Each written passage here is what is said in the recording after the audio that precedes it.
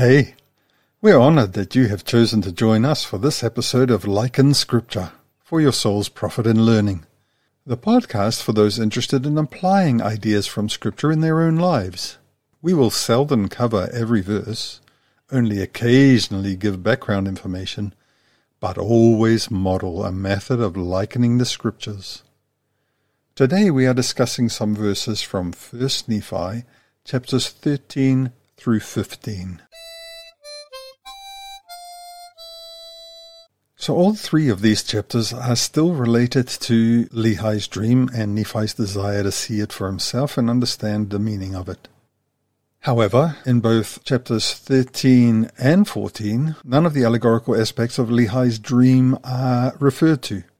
In chapter 13, it continues the history, or rather the prophecy, because it's talking about things that haven't happened, of the world and particularly the American continents, including the coming forth of the Bible and the Book of Mormon. In chapter 14, the covenants made with Abraham are extended to all peoples, and specifically to the Gentiles. There are actually only two categories of people, those who are for the Lord and those who are not for the Lord. Nephi sees the end of the world, but he is forbidden to write beyond his seeing the Lord's triumph over wickedness in the last days, because the writing about the rest has been reserved for someone else. And the vision comes to an end in chapter 14.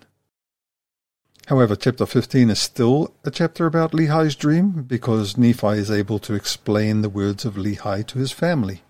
The chapter is actually a reasonably succinct summary and explanation of the main points of Lehi's dream and his message about the branches of the house of Israel. It's essentially a synopsis of the path and the milestones on our way back to God. Two additional side notes about these chapters. Both of them actually come from chapter 14. Early on in chapter 14, it indicates that the Gentiles who do not harden their hearts against the Lamb of God will be numbered among the children of Abraham and be heir to the same blessings that were promised to all the other children of Abraham, all the literal descendants. In fact, in verse 2, it says not only the promises made to Abraham, but the promises made to Lehi can apply to Gentiles who follow the Lord. It goes on to say in verse 3 that those who are founded upon the devil and his children, who generally are trying to undermine the progress of others back to God, and that undermining is likened to a great pit. It says that great pit which hath been digged for the destruction of others shall be filled by those who digged it, to their utter destruction. Not the destruction of the soul, save it be the casting of it into hell, which hath no end. For behold, this is according to the captivity of the devil. And that struck me as interesting. So the rewards that Heavenly Father offers are eternal life and exaltation. The rewards that Satan offers, according to this, are utter destruction, for us to be miserable like unto him. For behold, this is according to the captivity of the devil. So this is the reward that he metes out. Just seems to be a very stark contrast between the two beings we could choose to follow. Secondly, when I was reading this chapter, I found it difficult. Verse 8, the angel asks Nephi, "Rememberest thou the covenants of the father unto the house of Israel?" Nephi answers, "Yes." And then it seems to go off on a tangent. Verse 9 seems to have no relationship. I found that in verse 17 is where we link back up again. So that is a tangent, in fact, between verse 8 and verse 17.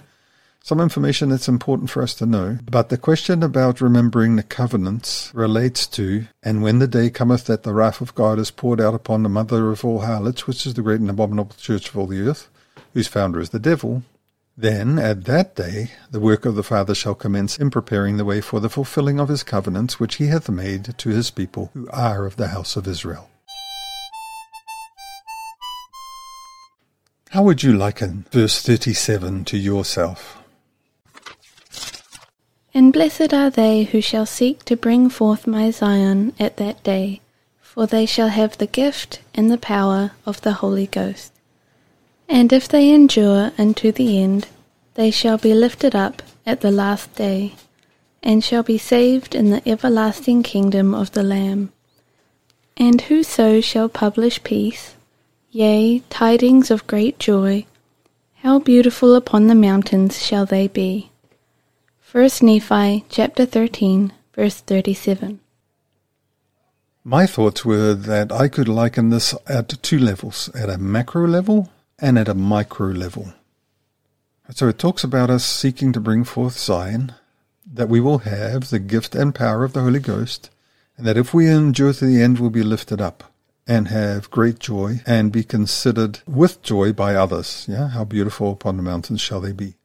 So at the macro level, this is clearly talking about us going out and gathering Israel, giving our friends and our scriptural neighbors the opportunity to know more about Jesus Christ and make the choice to follow him.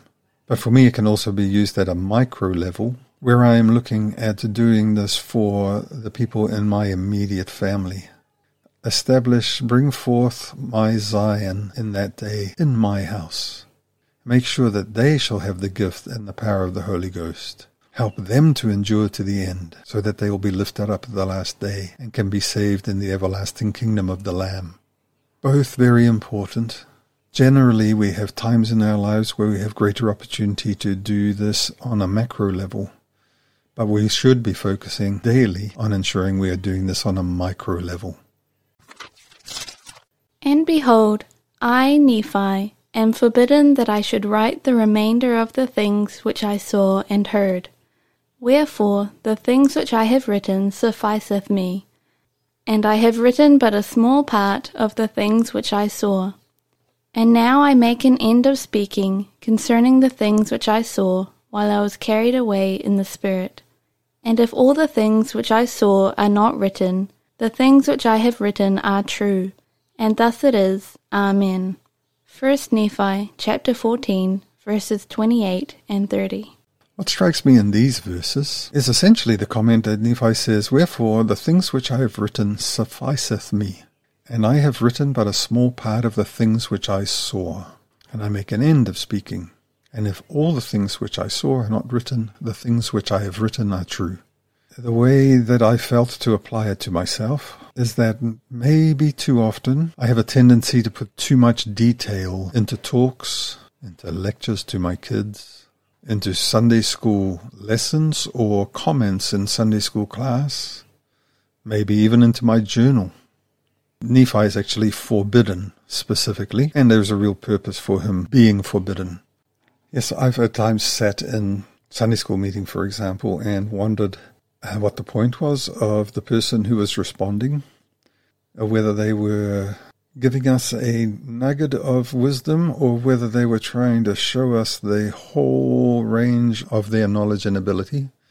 And as soon as I start thinking that, I start thinking, and what do they think when I'm talking? Because I possibly have the same kind of tendency. I know I used to get frustrated when a parent would take a long time to get to the point, usually when I was in some kind of trouble. Possibly I learned more or was more inclined to be repentant if they didn't take quite so long to get to the point and didn't spend so much time berating. No doubt that at times there is the appropriate opportunity to explain a lot, but perhaps there are times for me, and maybe for you, where we could pay attention to what we're doing and evaluate whether the amount of information we're imparting is optimal or debilitating. And then the final verse we want to look at is from chapter 15, verse 3. For he truly spake many great things unto them, which are hard to be understood, save a man should inquire of the Lord. And they being hard in their hearts, therefore they did not look unto the Lord as they ought. 1 Nephi chapter 15, verse 3. As mentioned, this is where Nephi has an opportunity to explain to his brethren about Lehi's dream. I want to give kudos to the brethren who do not always appear to be brilliant young men, dedicated young men.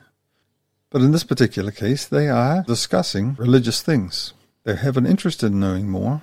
Perhaps we could say they don't have enough desire to approach the Lord themselves, but they have an interest in finding out more about what their father had said and what it meant.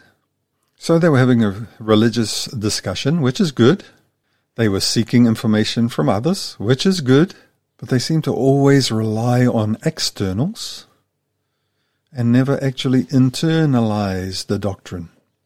But I specifically want to comment on, for he truly spake many great things unto them, which were hard to be understood, save a person should inquire of the Lord. So there are some things that are hard to understand. Chief among them in the Scriptures tend to be some of the chapters of Isaiah and tend to be some of the chapters of Revelations. But I wonder if it could also include things that are hard to understand logically. One example, tithing. It's not logical, even though almost all the promised blessings are temporal. But if I feel I have insufficient income to pay necessary bills, and someone comes to me and says, if you take 10% of that income that you think is insufficient and give it to the Lord, you will be blessed to have enough. Logically does not make sense. Here we need to inquire of and rely upon the Lord. Another common one, perhaps more common for me, is when there is time pressure. For example, going through university, and for some reason all the courses tended to have all their assignments due about the same time. So there would be intense time pressure, and there would be the temptation to take the week off from church so that there would be more time for assignments, or to skip family home evening this week, or whatever. So does that mean if we fail to try, if we do not inquire of the Lord, which is essentially putting trust in God, are we being hard in our hearts? Are we the opposite to a broken heart and a contrite spirit? The time pressure thing? It is reasonable for me to assume, to believe, to expect that if I do the things that the Lord asks me to do, that He will bless me in my righteous endeavors. And certainly my desire to complete my education and therefore be able to better provide for my family is a righteous desire. But if I believe that skipping church, avoiding responsibilities like family home evening, is a positive step, I'm being somewhat faithless and hard-hearted. For this verse, I need to think about more those times where I don't put the Lord first for seemingly really logical reasons, and see if I can make some changes to that. So we challenge you to choose just one verse, idea or concept from 1 Nephi chapter 11 through to 15, this week's reading, that you are going to actively apply during the coming 7 days. Now remember to make sure that you take a moment to explain to yourself not just what you will liken in your life, but also how you will apply it this week. We sincerely hope this podcast provides you both benefit and enjoyment. Remember, it is the application of Scripture currently relevant to you and the focus on Jesus Christ in your own life that are important and that we are trying to encourage. If you've had success with likening Scriptures, we'd love to hear details, including the specific verses, what impressed you, and or how you applied it. Let us know also whether you would be happy for us to share your experience with others on the podcast. You can share your experience with us on our Facebook page or use the contact page at likeinscripture.com. We look forward to catching up with you again next time. Until then, may God bless all your righteous endeavors.